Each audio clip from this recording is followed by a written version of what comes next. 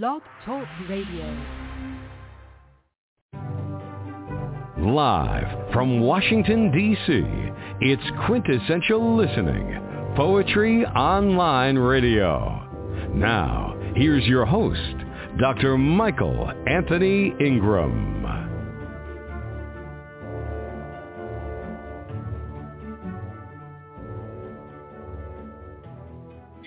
Hello and welcome to the program. Again, my name is Michael Anthony Ingram. My special guest is Ross Lane, poet and author Ross Lane.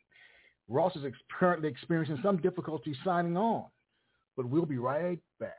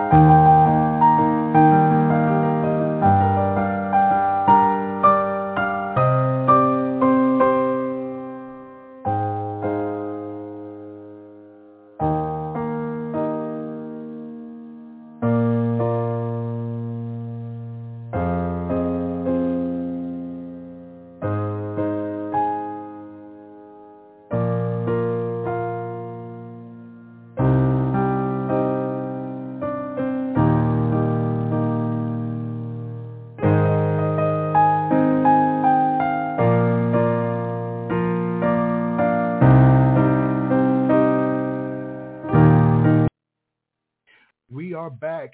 Again, my name is Michael Anthony Ingram, and I'm here with Ross Lane. Let's bring Ross in. Hello, Ross. Can you hear me? I can, Michael. How are you? I'm quite well. And yourself?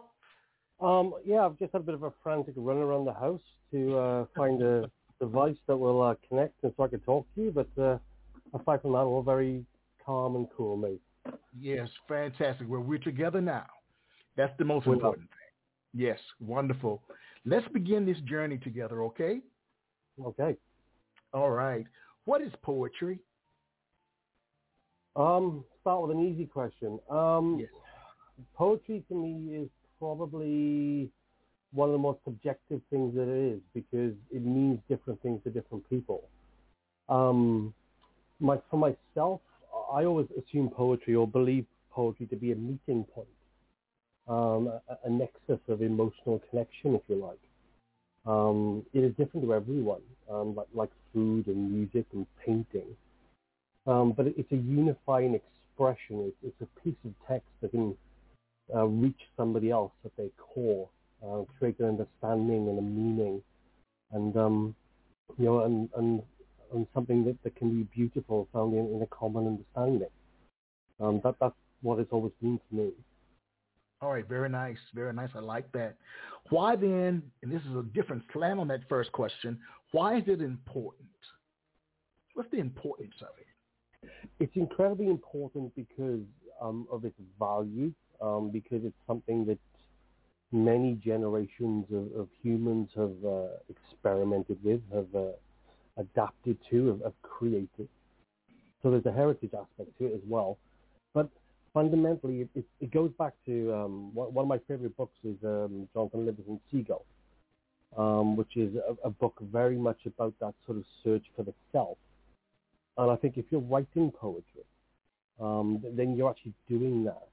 In modern times, especially where we tend to deal with things like social media and very sort of transactional events and experiences, there's something wonderful that there's still an art form there that exists, and it exists in written form, it exists in books.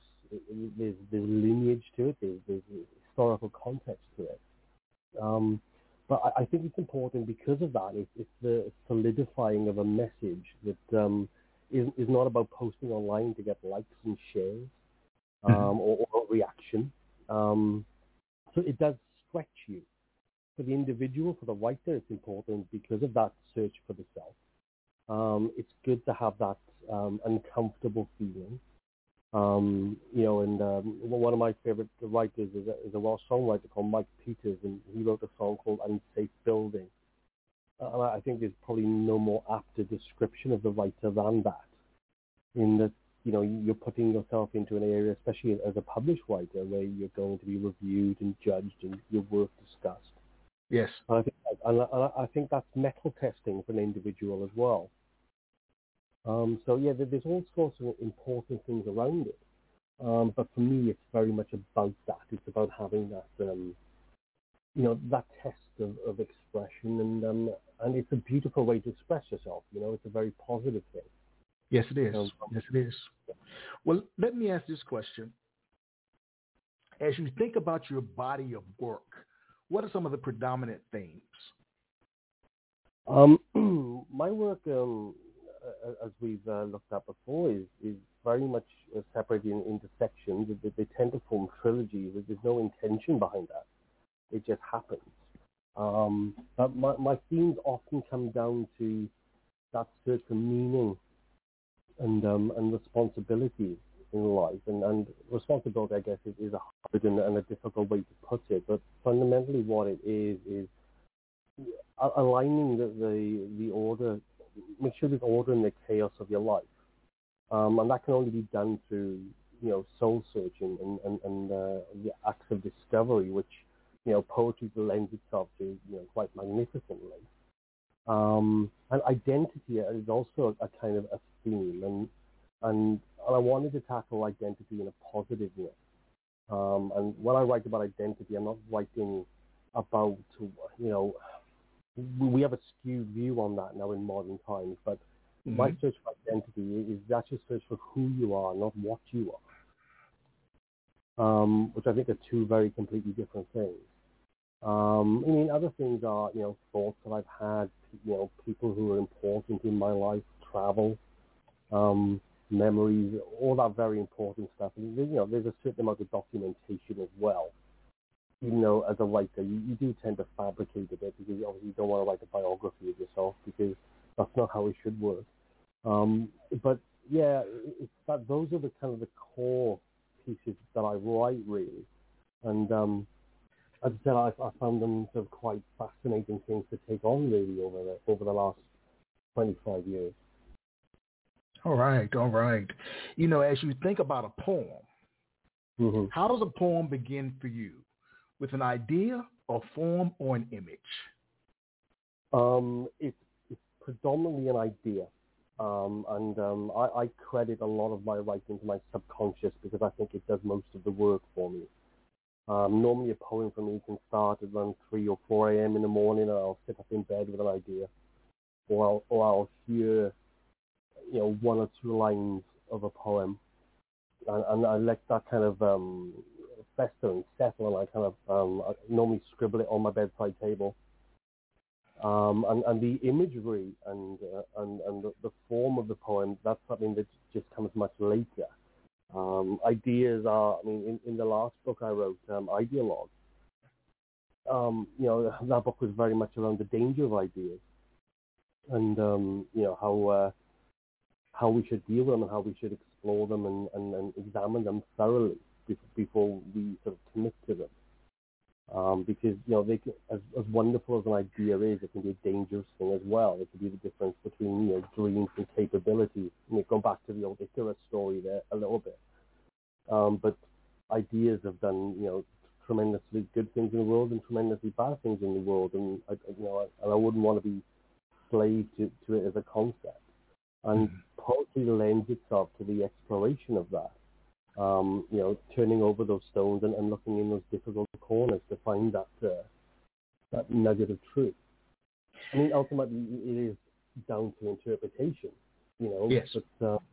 But from my perspective, the connection as the writer is the connection between the sort of the writer and the page is significantly different to the connection between the reader and the page. Because the reader may not have, understand the writer's accent and also the reader will have a different interpretation of what poetry is. And so that idea has to be kind of well thought out because when it's written there and it's on page, it can't be edited on the computer. It's there on a page and it's there for eternity. So, so those ideas need to be really thoroughly examined. And you have to make sure that what you're expressing is a positive thing, or at least a constructive criticism of another idea. Well, please share a poem. I mentioned Mike Peters earlier, who's the Welsh singer-songwriter and the leader of the band The Alarm, who's one of my heroes. And I wrote a poem about him called The Man in the Camo Jacket. And it's about me just kind of being at one of his concerts, and he was there with his guitar, and I'm playing beautiful music, and so I went home and I wrote this. Leading stories from a sixth string, a hero stands before me, pulsing lifeblood with a jaw harp, and wrapping us in tales of his orchestral soul. We drink in the conversation. The troubadour shapes each delicious morsel, a pure swaddle on melodic swells, heart-born and essence-charged, waves that break upon our innermost force. His eyes cry out resolve and will, ascending to claim each triumphant refrain. The bard draws each shape's journey, carrying each one of us through the odyssey of his songs. Each rhetoric, woven and fashioned from a slice of his whole, memories of comfort, agony and vigor, the artist's heart laid bare in exposition, each shard a window to the full. And at last chord, at refrains close, the crowd renews his will to birth another, to place another rune before us, to punch our hearts with hymns new and take us again on a journey through his conscience. The rhapsodist reaches down to strum again. The blues harp brings out in eerie harmony. Then, eyes closed, looking for God, the canvas chant is unleashed to drown us all in his joyous challenge spirit. I wrote that for Mike Peters after a concert that I went to because it was incredibly moving, and I have nothing but respect and adoration for the man. Yes, that was beautiful. Beautifully written. Thank you for sharing. You know, you talk about Mike Peters being an inspiration and influence. Are there others that are great writing influences for you? There's loads. I mean, my writing influence started at a very young age.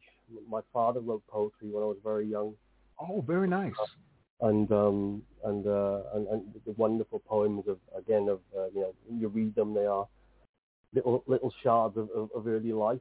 And so that was the start of it. But he was always, my father, very, very intelligent man. And whenever we would listen to music at home, we were talking about things like Neil Diamond, especially, was a massive inspiration for him and for me.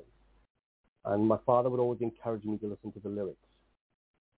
Listen to what the songwriter's saying. Don't just get caught up in the fancy chords and the sing-along choruses. What is the man saying? And so I started really focusing in on words at a very early age, and I owe that to my father more than anything else. Later on, when I went to my comprehensive school, high school, in the US, I was very lucky enough to be taught by a guy called Mark Jeffries, who, in my opinion, is the finest example of a teacher I've ever come across in my life. He was a guy that could really excavate the written words, and we started studying Seamus Heaney, the greatest poet that's ever lived. And Mark was able to really get me to understand Heaney and how Heaney wrote. And he's an incredibly charismatic teacher, filled the classroom of life. And this makes this world of literature so interesting and consuming. And just a fantastic man. I'm lucky enough to call him a friend now, all these years later. But he was a massive inspiration for me. And he brought that traditional English literature world alive for me. The combination of my father's writing enthusiasm, his enthusiasm for books, and then, getting into that world of, true literature then, and especially studying, as I said, Seamus, there's never been an equal, in my opinion. But again, like I said, poetry is subjective. It also came together. The first poem I ever wrote was in one of my classes, actually. Thankfully, the poem doesn't exist today, because it's truly awful. I wrote this in a Welsh rugby player, and I never went back and I did it again quite so quickly. Always such ego and confidence. Mark gifted me, a whole world to understand and so really sort of get the macro out of it. As I said, that was built upon what my father taught me to understand and think and do at a young age. So those two are probably my two main drivers for that. We have some problems in terms of our connection, and it could be due to the distance that we are apart from each other. I'm going to ask you to call back in, if that's okay, and we'll continue this journey when you call back in. Thank you, sir. Okay. No problem, sir. We'll be right back. We'll take a brief break, and we'll return.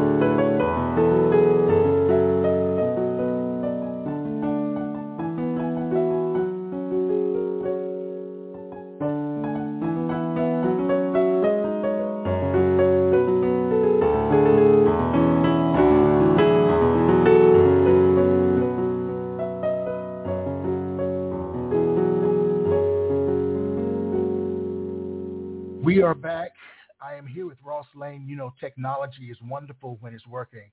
So hopefully it's working now. Hello, Ross. Hi, how are you doing? I can hear you too. Okay, oh, great. Well, let's continue our journey together. You know, poetry is about emotions in many instances. Do you think that someone can be called a poet if they don't feel strong emotions? I don't think anybody should ever call themselves a poet, because it's up to you to decide if you're a poet or not. I think you can be a writer of poetry, but I don't think anyone should ever label themselves a poet. For me, no, I think emotion is the central driving force of any sort of poetic expression. I don't think you can do it without your heart and soul being in it. It's to write a poem and to really write something with catharsis about yourself is an incredibly emotional journey to go on. And sometimes you may go to a dark place with that. I mean, personally, I've been known to carry, darker moods for days and days while I'm working through a specific piece of work. And likewise, happy moods as well. But I've been, I've talked about my parents earlier. I've been quite lucky in that I grew up in a very emotional house where emotions were expressed very freely and very positively. And so I've never had a fear of being seen as an emotional person, because I think emotions are a massive part of who you are. You know, you're very... Okay, continue. I'm sorry. No, sorry. I'm just basically going to summarize it. But yeah, so no, I don't think you can be a poet, as you asked, without having a very deep vein of emotion running through you. All right. You know, you're a very prolific author. Prolific, extremely prolific. It's 25 years worth. It's a lot of the earlier books were written a long time ago, and it's time to find a publisher. Quite interesting to see as a writer to see your writing style change so much. And looking back now, and to some of the early works that I did, that really started on, because when I started studying poetry, I wanted to write poetry, but everything I wrote was just terrible. And that's because I overly concerned myself with things like structure and, how many syllables per line, and have I used assonance there, and have I used alliteration there? And all these forms, which are wonderful tools for a poet, can really strangle an idea sometimes. Yes. Which is why I tend to ignore them as much as I can. Is if you strangle a thought with a meter, then you choke how far that thought has to travel. Well, I don't think that's a positive thing to do. So I was taught by a lady called Sheena Pugh, an incredible British poet, and she gave me a single piece of advice which I stick to, which is just write as much as you can on a page, and then go back and start crossing out words. And when the only words you have left are the ones that you can't do without, that's when you have the kernel of your poem, and you work from there. And that works incredibly well for me. Does writing energize or exhaust you? Both. More exhausting than energizing. But it's scales of just the exhaustion and is worth it, because ultimately you're creating something, and there's it's a gift to be able to create something and share it with people. Not that I'm saying that what I have is a gift. What I'm saying is it's a blessing to be able to create those connections through things that you write. Please share a poem. Well, I mentioned my first poem, which was about a place in Scotland called Glenfinnan, and I struggled for months and months and months writing not very good things. And I sat there one night with a glass of Highland Scotch and a cigar, on a jetty near Loch Shiel in the Highlands, and I started writing about the place I was in. And it's probably my first real poem. It was the first poem I ever had published. All right. But it's just called Glenfinnan. Hills and clouds frame blue skin. Cobalt mountains catch snow in crowns. Rocky edges hold back pouring green in the place where silence grows. The river rests on gentle current, its rippled edges smearing stones to glass, as it moves up the waiting loch, splitting around the viaduct's legs. A stone circle protects the clan, their dead names now carved on walls, and the Highlander, immortalized and cast in stone, looks down protecting ancient souls. At night, the mountains paint the sky in their image, and the black-skinned stills blow purple and blue. The river rolls on gentle current, while the glen slips away from time to rest. And that was the first time that I'd sort of written something, and it actually felt like a poem to me. And I've written about the Highlands quite sort of extensively, quite a lot. I find it a very inspirational place. But as I said, that was the first time I thought, yes, that's a poem. Did you feel validated once you found out that your poem had been accepted, or writing is just, it's important to write regardless of whether you accept it for publication or not? I'd say it's important to do it regardless. I mean, I was lucky to find Wordcatcher and talk to David there and begin a publication journey. But even if that hadn't happened, I would still be writing. How I would share them, I don't know. I mean, we live in a different world now with the internet and all these wonderful tools that we have at our disposal. But I would still do it. I would still do it purely because, you know, it's a wonderful thing to do, and it's a great, let's call it a hobby for want of a better phrase. But you know, it's a very enjoyable thing to do, but it can be incredibly frustrating at times as well. But it's a very enjoyable thing to do. So please share another. I want to hear more of your work. Please share another. Okay. I spoke about my father, and I wrote a poem remembering my father working in the garden when I was younger, and I called the poem "The Barrow," which hopefully will come to light as I go through it. But this is The Barrow, and this is from my father. In memory, the old man barrowed time, passing beneath my window, always with a hearable huff. Looking down, I watched his sweating head, remember his autumn turning winter to the tick of the barrow wheel. I watched him gulp down mugs, refilling his frame's rind to leak again, setting to nature's mural with his biting spade, carving seams for window panes to put on view, changing the act old matte portraits held dear.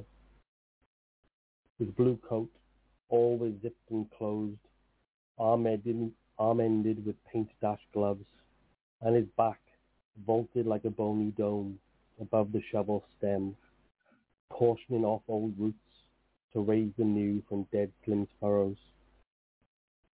He lifts the handle high again, the blade's flat gleams in watching sun, and sets the clay, taking hospital corners, cuts lined with licorice seams, the slices of his blade cutting long lost roots, buried like old spine husks.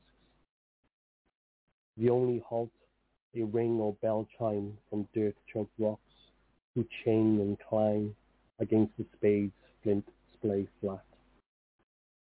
But he clears it to the barrow all the same, stopping to mop his now drenched brow, and then back to it, chasing new growth on nature's shabby altar. And that's the memory of a young child and watching his father work around the house. So an important thing again to document. Yes, I agree 100%. It's important to document your feelings and your thoughts. Very, very, very, very important. You know, some poets claim that a poem is like a living creature. Once it's out there, there's not much you can do to correct or improve it, while others edit meticulously, not leaving much from the original draft form. What is your take on it? You've got I mean, they are living, breathing entities, and I think that you know, especially in modern times now, where you can be hunted down and burned at the stake for something you did 20 years ago. You know, it's an interesting kind of place for writers to be. For me, it's a living, breathing thing, and if it's honest, which it always should be, and if you were comfortable enough to publish it at the time, then you stand by it. Looking back now over the 10 books that I've written, there's nothing in them that I don't stand by today. And but also, interpretation is a powerful thing. And one of the things I always kind of say is you should never really assume that you understand what the poet means, or the poetry writer means, because it's your interpretation. Your relationship with the words are completely different to the writer's interpretation of the words. So you should never make an assumption about that. I mean, it's like I was speaking to somebody once, and they said, I read this poem, I didn't like it. And I said, well, that's fantastic. That's fantastic. You didn't like it because you reacted to it. And you don't assume that the writer wanted you to enjoy that particular poem, because it may be written and constructed in a way that is challenging and is deliberately trying to upset and dislodge.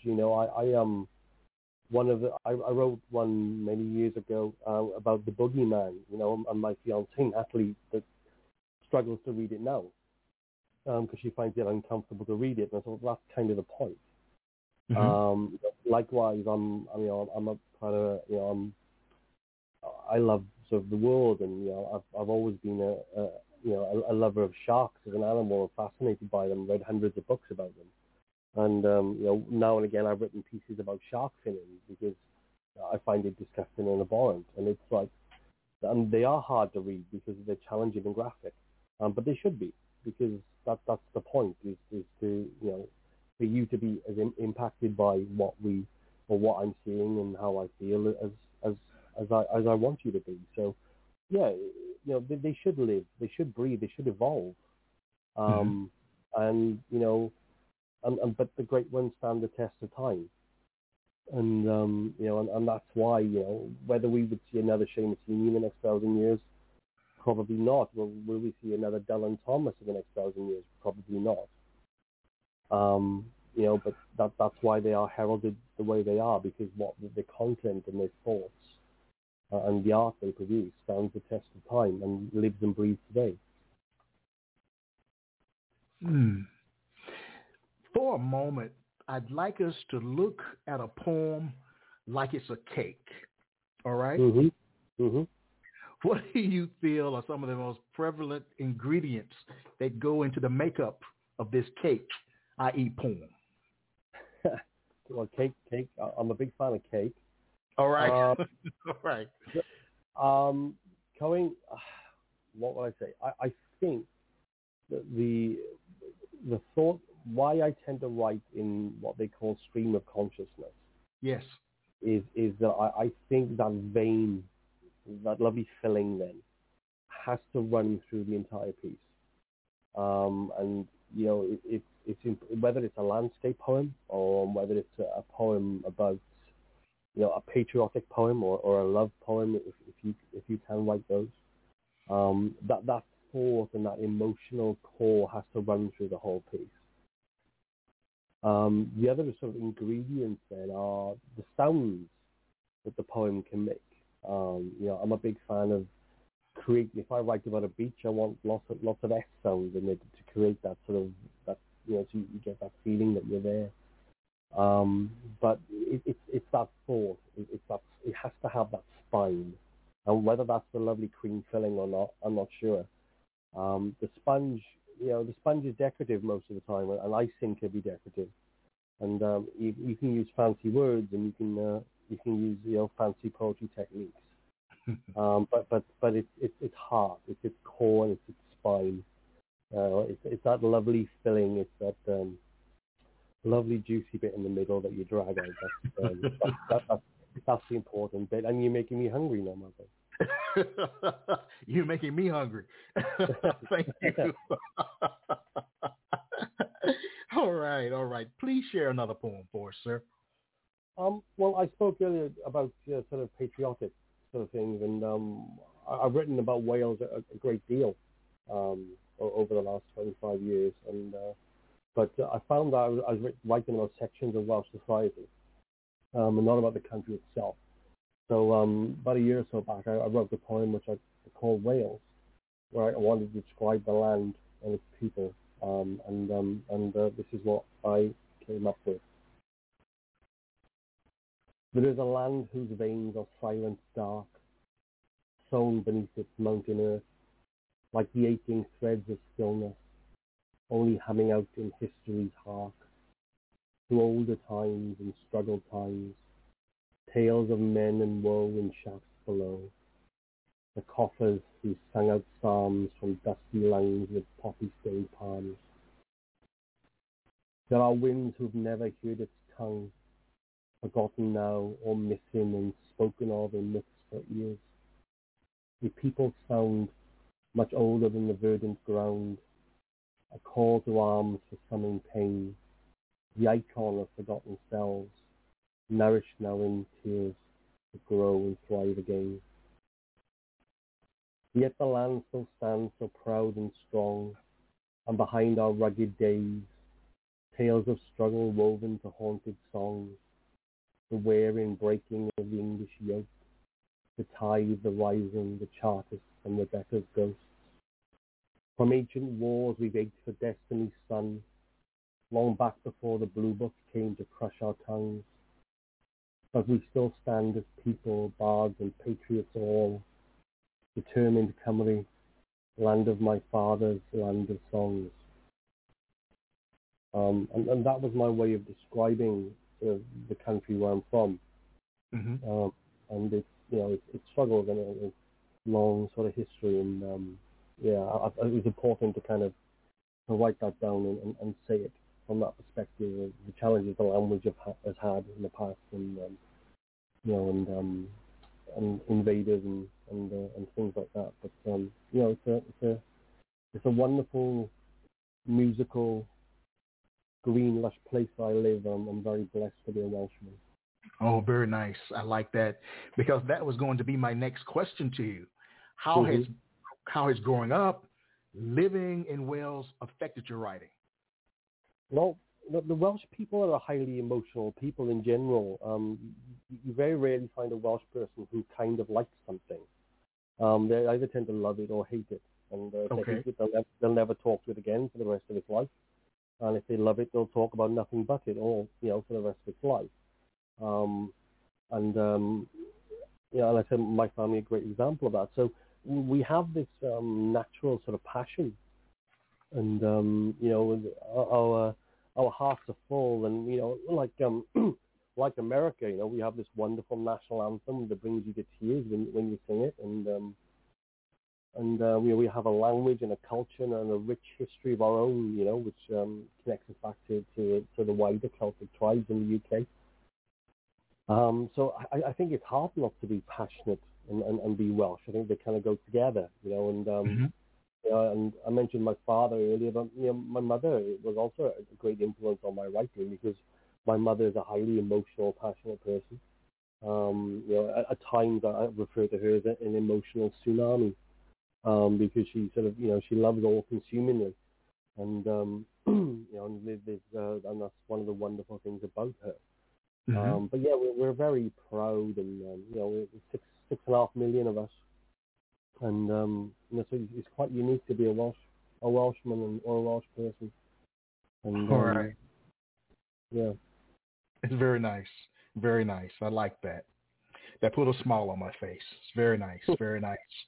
They say, Ross, that to see the world with complete honesty, one should look to comedians, artists, and poets. what do you think emerges naturally from your work?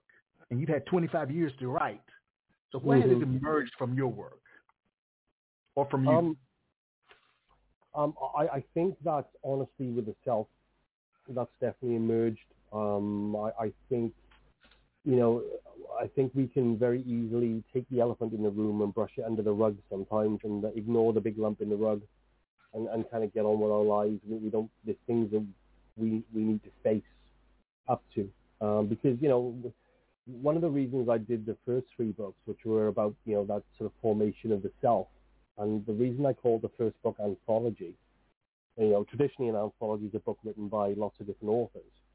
But because the book was written over 25 years, I was a very different person at the writing of a lot of those pieces. So it did feel like different authors to me at the time. And I think it's very hard. I think it's very hard sometimes to face into the fact that, we've all been different people. At most junctions of our life, we change. We're changed by society. We're changed by life events to ourselves. And it's fine to kind of, be the person you are today, but don't forget the people that you were yesterday as well. Yes. So holding up that honest mirror to yourself is a very truthful thing to do. But you need to do it if you want to find the meaning in yourself. And you have to look at that mirror, no matter what that mirror shows. And I think we're blessed with great comedians. The Welsh comedian Rod Gilbert is exceptional. Ricky Gervais is probably my favorite comedian on the planet right now. If you want to talk about honesty and brutal honesty as such. I think it's a good place to be. It's good company to be in, comedians and poets, because we are honest, but we're only ever honest with our feelings. And there's a big difference between facts and feelings. I can be honest about how I feel, but I'm not writing a historical document here, so it's not necessarily going to be riddled with facts either. Yes. It's purely how I feel about something. We were talking earlier about ideas and how dangerous they are, and feelings, feelings have destroyed countries and burned cities. Or feelings have written the greatest love poems and love songs, and the greatest pieces of art that the world has seen, whether it's Van Gogh or Brett Whiteley and people like that. So it's an incredible kind of collection of things. But the honesty is there in the mirror, and you have to take that on, I think, to find your meaning, which will then make you happy. Yes. That's just how it should work, I think. Wow, very nice. You really believe in the importance of meaning making, it sounds like. Meaning making in terms of who we are. Tell me about that. I want to dig a little deeper. Tell me about that. I've lived a very sort of, I would say, a kind of interesting life. I've been lucky enough to be a musician and a short film writer, a script writer, and now a writer of poetry. I've lived overseas. I lived in Australia for nearly 10 years, and I've come back to Wales. And it's very easy, I think, to, having gone through serious emotional events in life, your meaning, finding your meaning to me is that anchor to your boat in the harbor.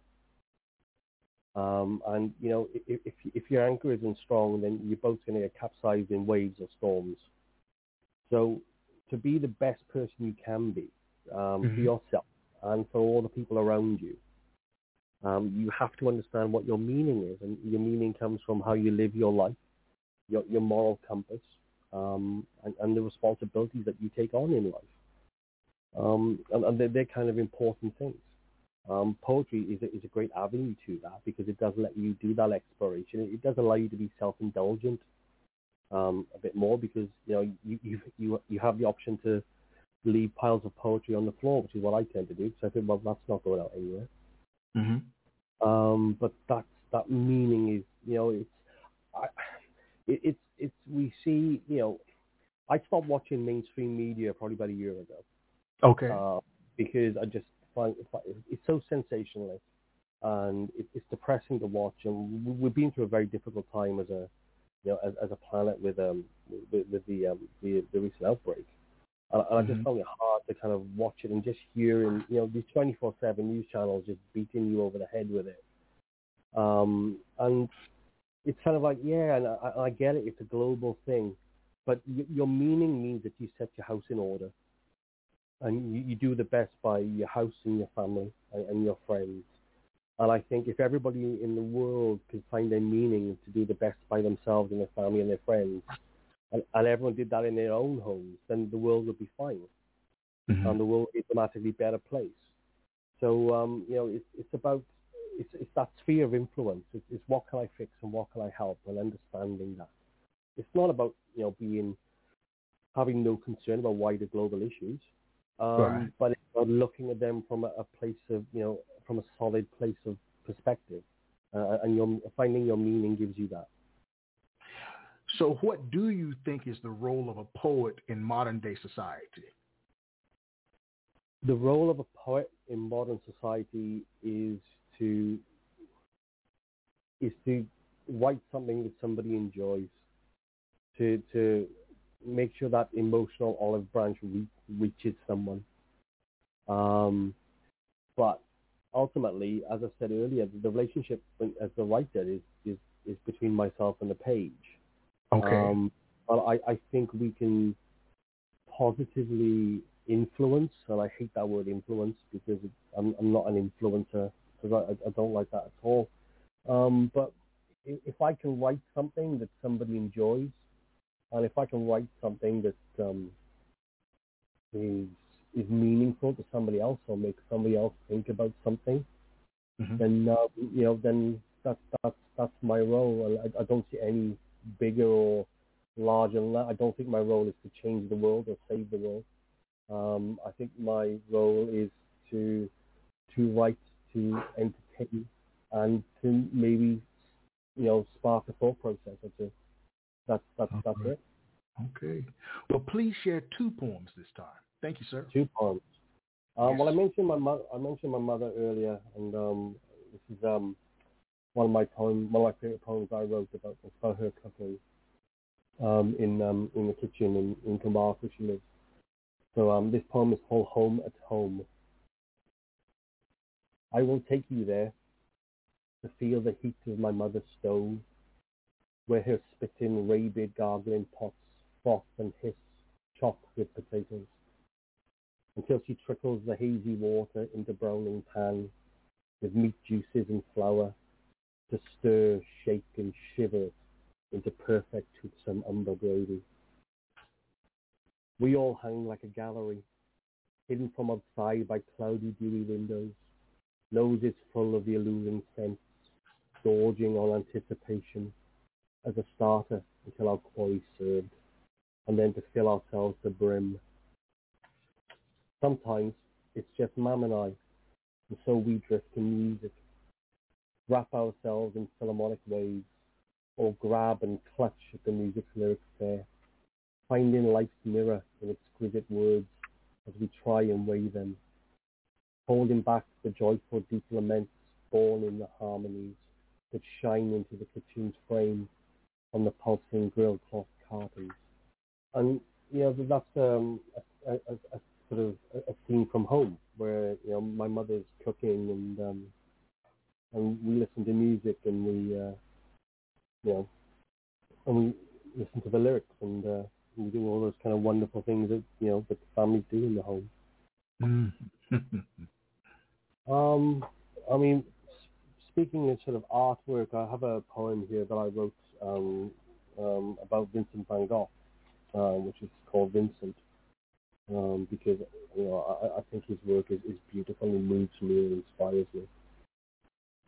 So I'll read that one. Those magnificent churns of pain, the whirls as you whirl, an imperfect world laid out in perfect cambered impasto.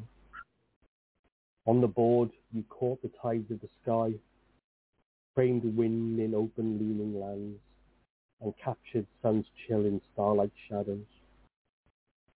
What is it they could not see? the careless and obtuse, gazing out towards their nose tips in perfect flooring visage. On walls, the flowers boil in bouillabaisse, crooked trees birth from amber paths, and weak blades shift beneath shrouding crows. There are fables in the hue, with souls gleaming, shadows gifted to the watching deaf, walking below your perfect heaven tarns. Yet I cannot pass your starry night, because my soul drifts free and unshackled on the gleams within your contours. I can feel you lift me to your stars, and I can hear you there. And that poem's called Vincent. You know, your work is so powerful, Ross. Thank you very much. It really, really is. How has your idea of what poetry is and what it can do changed since you began writing poetry? I don't think it has changed. Okay. I think I've always seen it as an artwork. I still see it as an artwork. I still read a lot of poetry because I believe in it as an artwork, and I enjoy it. And I think it's probably the enjoyment that I get from reading it that I want somebody to have when reading what I've written. So my idea and concepts of it haven't changed. I didn't realize initially how challenging it would be to be a published author, to go through that process of feeling that that work is out there, and the publication process is odd because you kind of create something and it's kind of like a child, and then when it goes to a publisher, it's kind of like giving your child to somebody else. Yes, I agree. So I wasn't fully prepared for that. So that I found that challenging. But it's nice to go back through some of the books now and read some of the older pieces and go, well, yeah, I wrote that and it means something. And the feedback that I've had, positive and negative, which you have to expect when you're doing this, is a great experience because as I said, it's just as important to move somebody enough to tell you that they don't like what you're doing as it is to move them to tell you that they do. Yes. So any reaction is a good reaction. Mm-hmm. Now, do you belong to a writing group or a community? No, I don't. I have my own Facebook page, and where I put any sort of information on books, and I also create sort of videos to go with readings of my poetry that I share on YouTube. But I'm not part of any wider sort of writing group. I have friends that are writers. Arthur Cole, who I know is a good friend of mine. Yes. And we do podcasts together, and we're both very different writers. So it's always good to have a podcast with him and have very different perspective on things. And also Nigel Williams, who's and Russ Garrity, who are fiction writers here in Wales, and he's a good friend of mine as well. So it's good to share like that with a writing community. But as far as groups are concerned, no, I'm not a member of anything. You're a seasoned writer. You know this. I'm great. What advice would you give to an aspiring writer, an aspiring poet? Write and write and write and write. Tell me more. Just don't think you're going to get it right first time, because you won't. Be ready for someone not to like it. Don't, just because your parents and your friends tell you it's good doesn't mean that it is. But write about yourself. Start by writing about yourself, because writing a poem is about understanding something, and understanding yourself is that strong spine and vein that should go through your work, and set what you're about. But as I said, the advice from Sheena: fill up the page, cross out words, and whatever you have left with, that's what you should do. Whenever I talk to younger people about writing, then I always sort of give them a little challenge, and I tell them to think of something, and then when they've thought of it, I said, now write down what it looks like, then write down what it smells like, then write down what it tastes like, then write down what it feels like. And once you have that, you kind of have the basis of a poem. because you're hitting all those sort of descriptive sort of elements. But my advice is honestly just write and express yourself, and never compare yourself to another writer, because that's unfair on you. And don't worry about your style. Don't worry because you're not writing in a traditional or standardized style. Just express yourself. Mm-hmm. And don't. My other piece of advice is don't overly tinker with it. Maybe go back through it 3 or 4 times, but walk away from it, because ultimately, there's poems I have in books that if I wrote them now, I'd go back and change them. So at some point, you have to put the baby to bed, and you need to be prepared to do that. Who are you as a result of being a poet?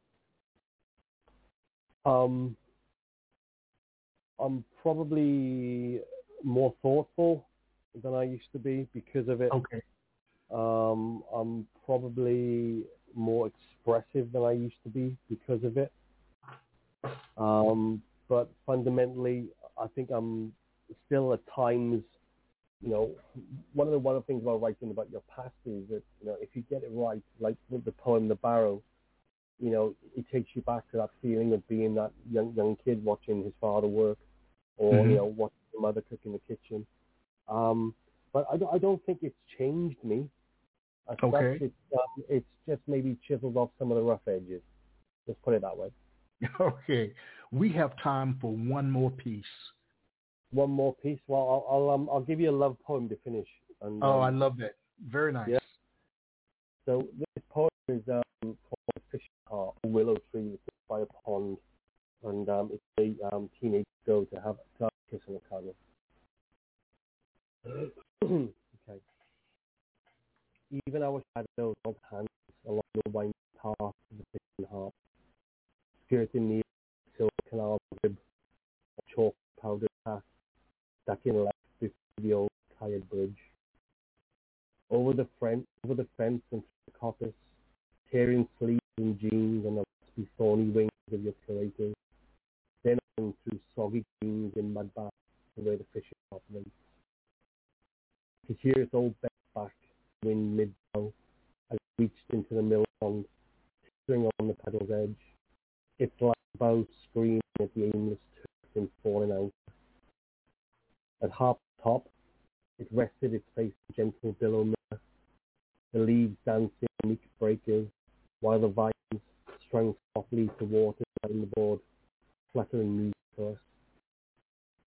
We sat on a trunk to watch it, a fallen, fixed and land-abandoned chunk, long drowned in fantail pond, above the flap of staff-trapping waves who petrify you in death. Among butting midgy clouds of dusk, the winter sun fails like a cheating lamp. Its last fleck glints on green-topped birds, waterfowls mid-pincer, carving furrows near the fishing heart. Sitting, we joined our hands just near the fishing heart, swamped in gentle sounds. Our eyes then made parley, and from there it's all a little fuzzy. I'm sure it's a love poem, please. Do you think that you were meant to be a poet?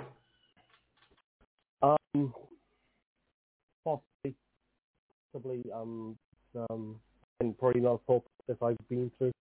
I think it would be I'd be unfulfilled if I wasn't a writer. I think it was something that I needed to do, and so I get a great deal of fulfillment, satisfaction, and meaning from writing. Whether I'm meant to do it or not, I don't know. Okay. But because happenstance has brought me to it. All right. What's next for you creatively? I've written 2 more books. One about young in the Catalonia, where quiet and peaceful place to be alone with your thoughts. And I've written a book called Journeyman, which is the wonderfulness, ordinariness. And it's talked about how you don't need to be, you don't need to be the world's best at anything. Sometimes competency is what the world needs. Mm-hmm. But those are the next 2 that are with my publisher at the moment, and hopefully we'll come out now within the next 12 months. And I'll probably continue to write. I think opportunities to write in weird sort of situations. The last time I wrote in a barber's, a chain of barbers.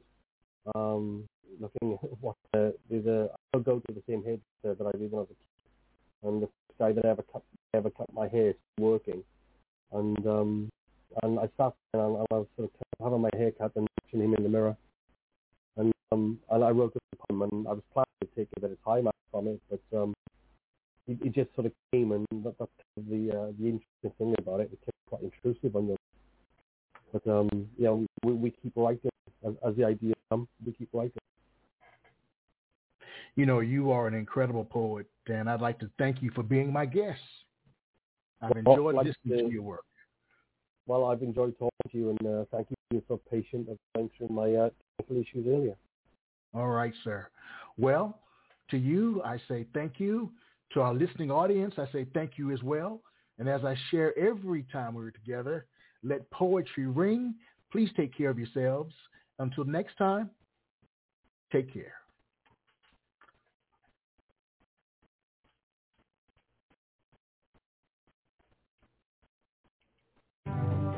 You have just listened to the Quintessential Listening Poetry Online Radio Podcast with your host, Dr. Michael Anthony Ingram. Subscribe to our podcast on iTunes, Spotify, or Stitcher. And make sure to catch our next episode.